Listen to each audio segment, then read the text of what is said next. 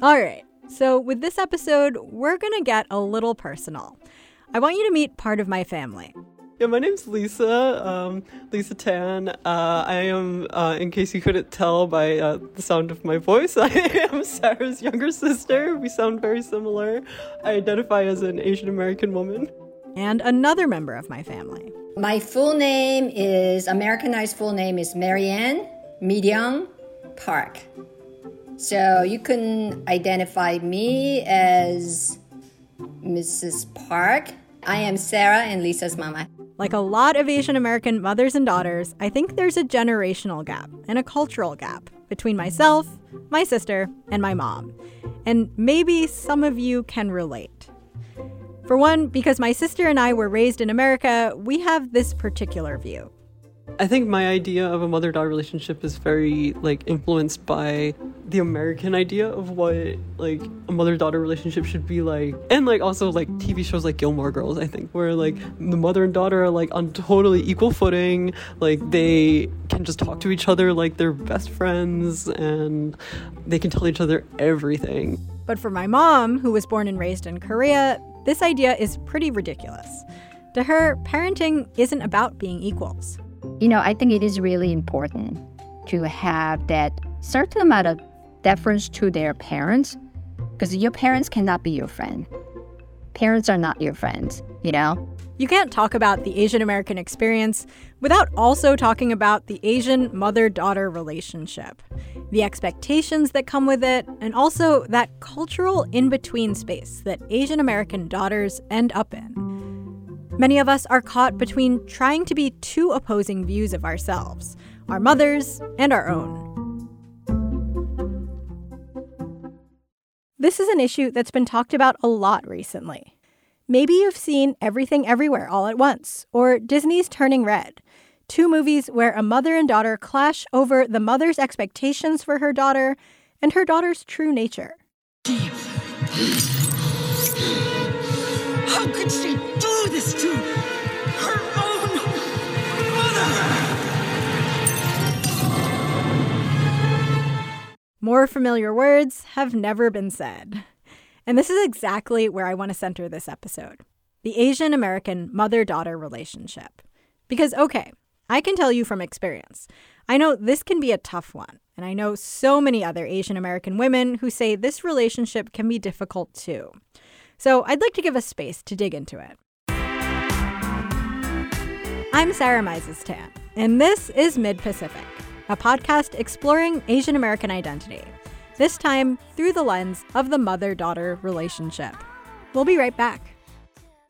One thread that kept coming up in my conversations with my mom and my sister was this idea of sacrifice.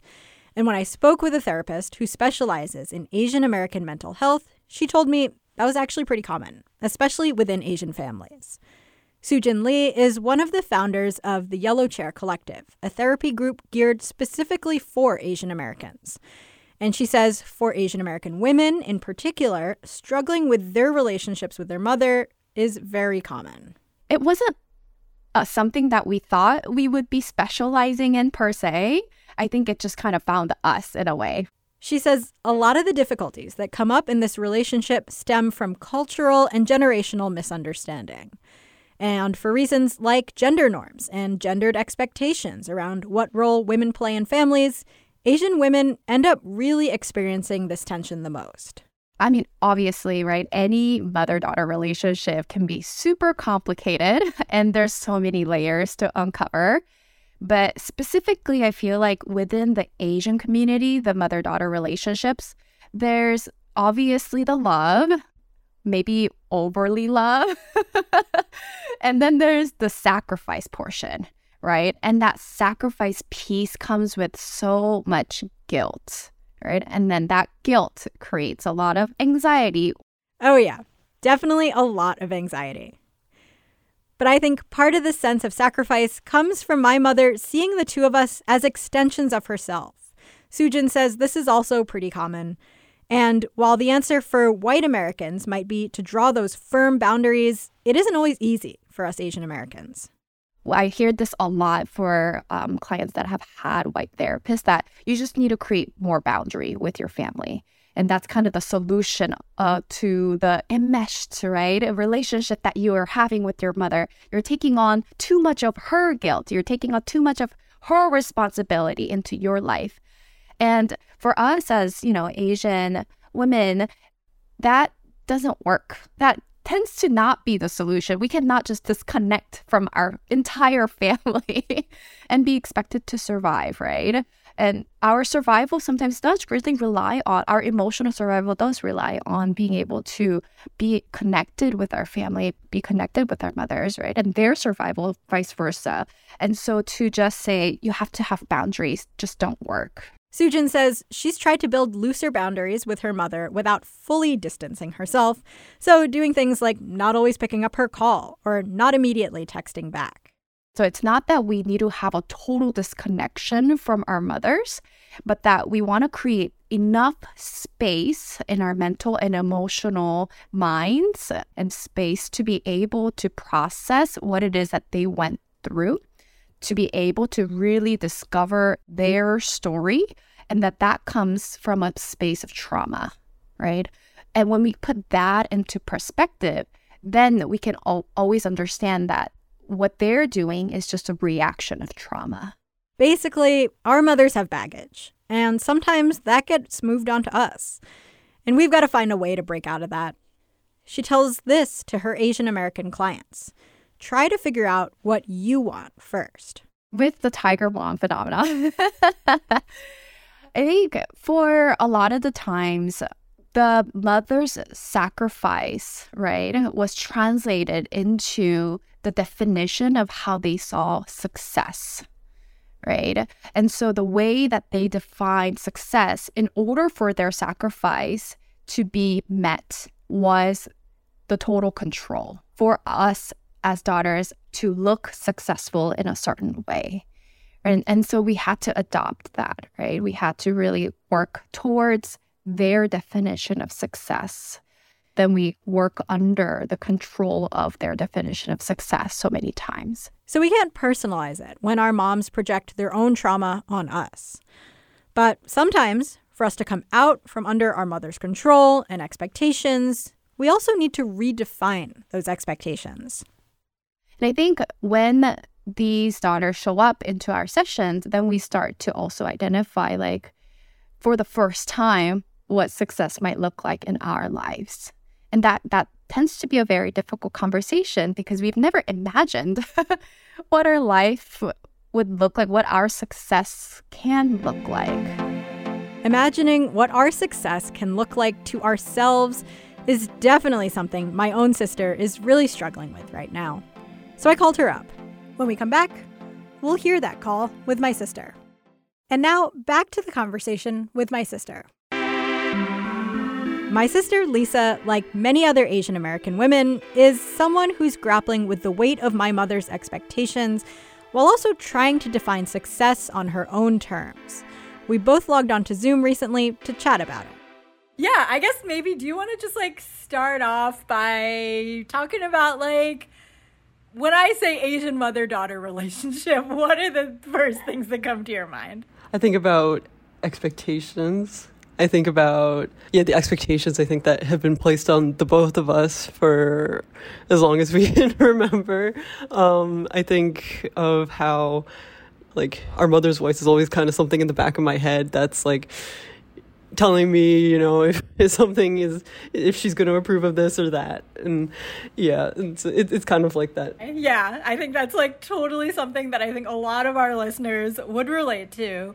And I guess for, I really wanted to talk to you personally about this just because I thought that you are an example of, I think, what a lot of people do feel in their mother-daughter relationship. So can you just explain, where are you at right now and how'd you get to this place? Well, so right now I'm in medical school. I'm finishing up my last year and it's been very difficult, but I kind of feel like this was something that I was very encouraged to do.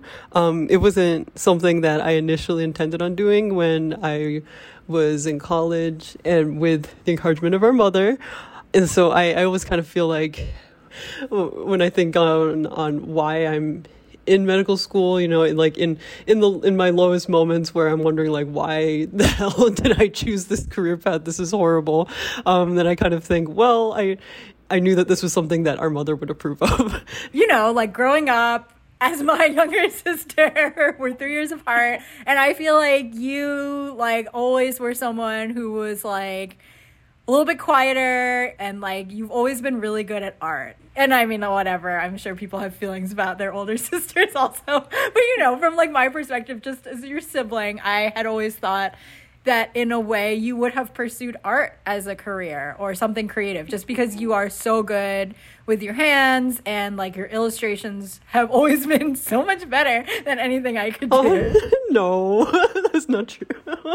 Yeah, no, definitely. Probably like if I were to have asked myself when I was like, I don't know, in 9th grade or 10th grade, or yeah, even just like anytime in high school, I feel like I would have said that I wanted to do art and I wanted to go to art school. I always wanted like a very creative career, but it was always just like, go to college, get into the best college you can, you know, like succeed, get good grades in high school, and then you go to the best college you can, and then that's your career already. We have heard clips from like Turning Red, Everything Everywhere All at Once, and like it just seems like the mother-daughter relationship is such a huge part of like the discourse around Asian American identity.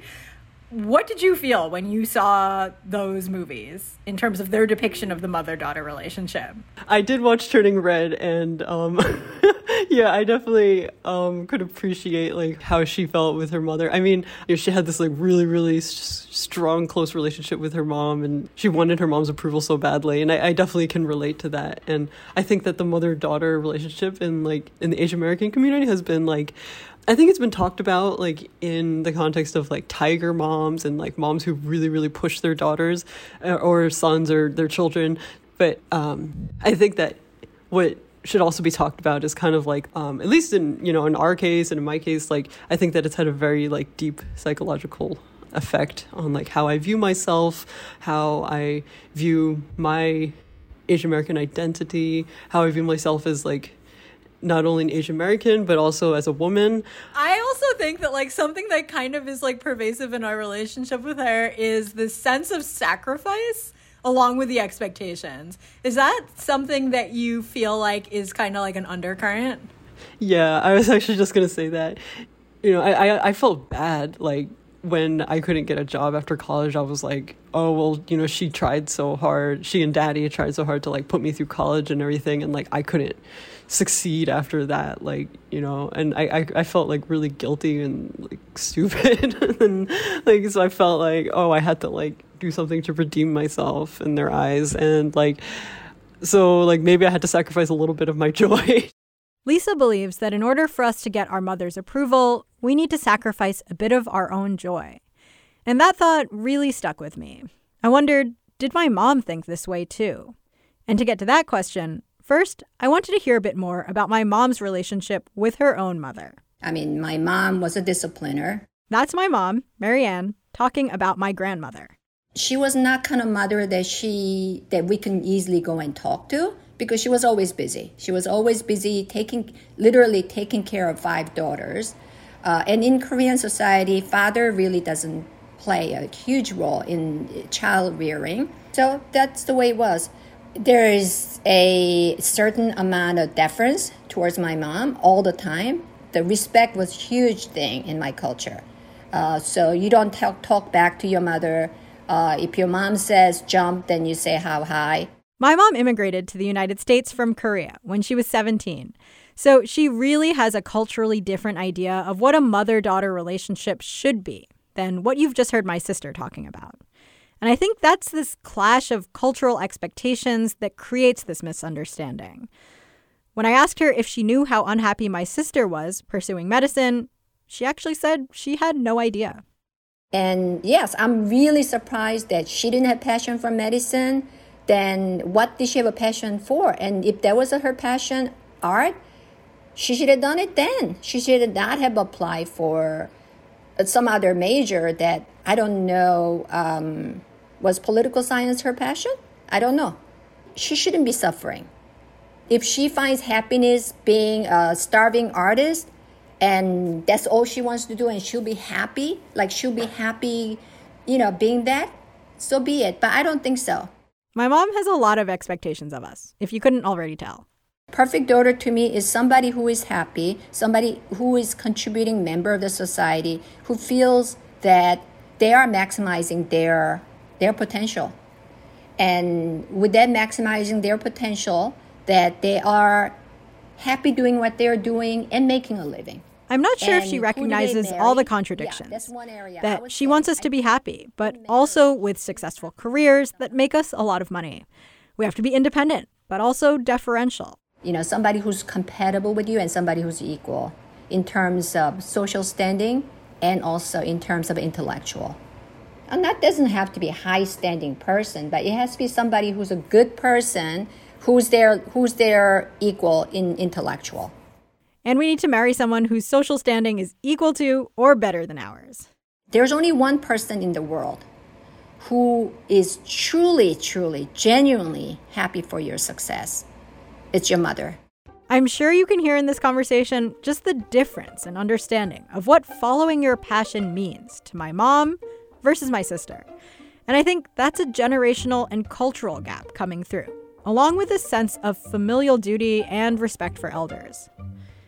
I'm not sure my mom or sister has really worked out this rift just yet, but I did want to speak with an Asian American mom who has, or at least is trying.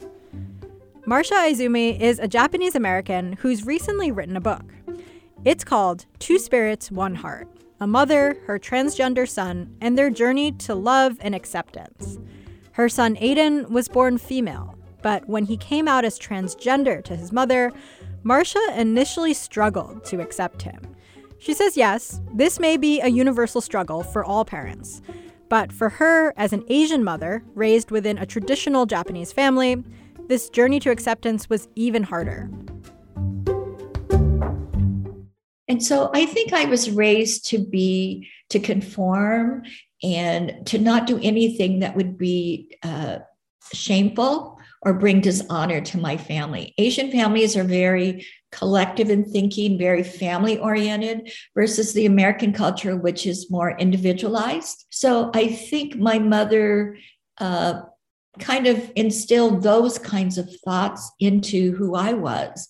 And so that carried on to being a mother myself. Marcia says it was really hard for her not to put expectations on Aiden when he was born. And when Aiden came out to her, Marcia had to reconcile within herself a lot of the expectations she'd been putting on him.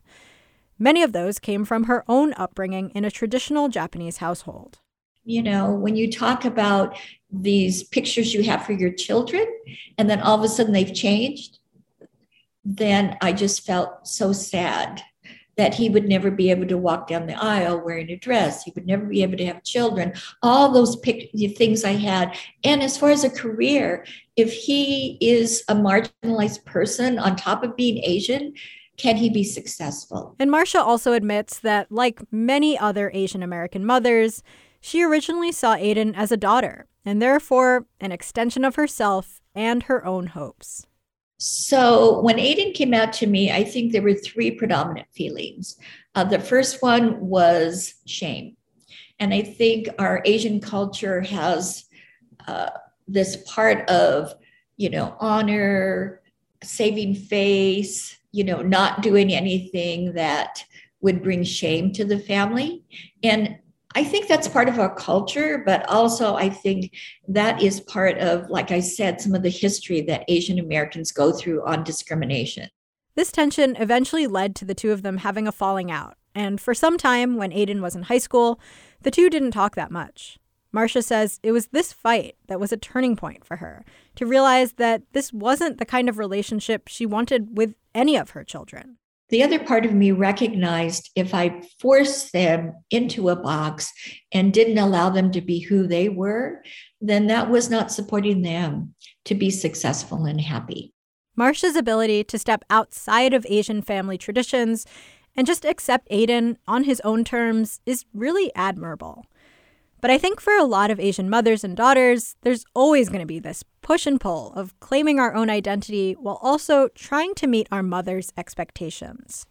I think in a lot of ways, Punjabi American poet Demneet Kaur really captured this balance in a poem she wrote called Lessons on Breaking. Yes. So first, I'm the eldest immigrant daughter. Demneet's family immigrated from India when she was just 5 years old. But as the eldest in her family, it was often her job to take care of her younger siblings when her parents had to work.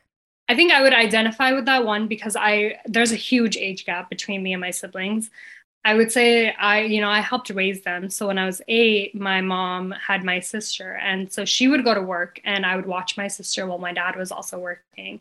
That's a responsibility a lot of eldest immigrant kids just take on. Like, they help watch their siblings. They basically help raise their siblings. So I was cleaning my sister's diapers. I was feeding her while my parents were at work. And she says with all these expectations and responsibilities, sometimes she loses herself a little.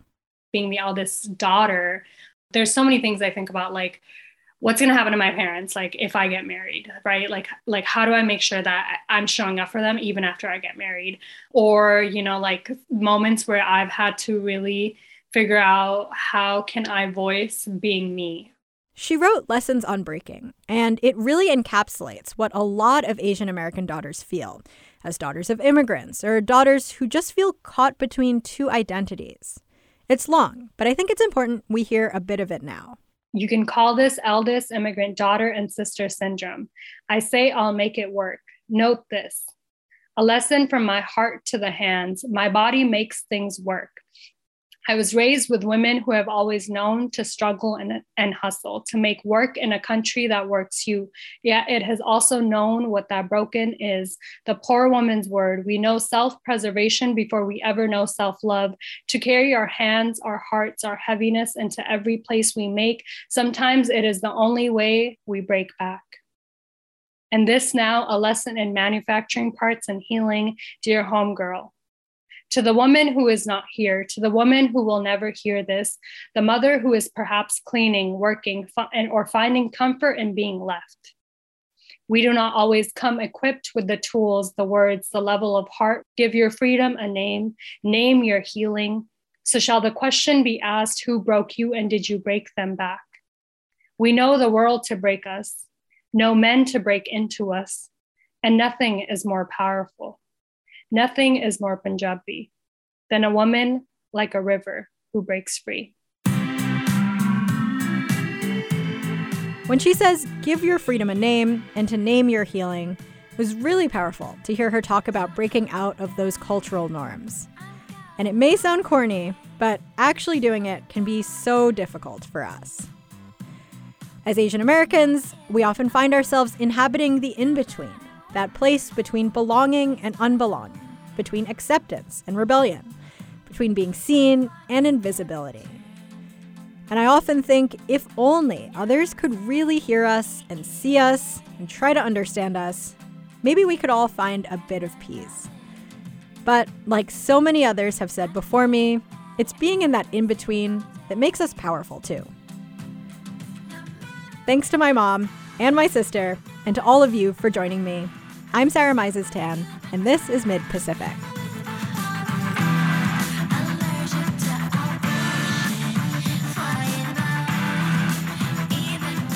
Mid-Pacific is a Cap Radio production, reported and hosted by me, Sarah Mises Tan. Our producer is Jen Picard. Associate producer is Jaira Deng. Antonio Muniz mixed the sound. We had editing help from Nick Miller and Shane Nuesca. Sally Schilling is our executive producer. Special thanks to Alyssa Jong Perry. Chris Bruno is in charge of marketing. Our designs were created by Marissa Espiritu. Renee Thompson is our digital products manager. Our theme song is Can't Hold Us Back by Polar Tropica. You can find that on iTunes or Spotify. To make sure you don't miss a single episode, be sure to subscribe, follow, or add us to your podcast feed. Thank you so much for listening to Mid-Pacific.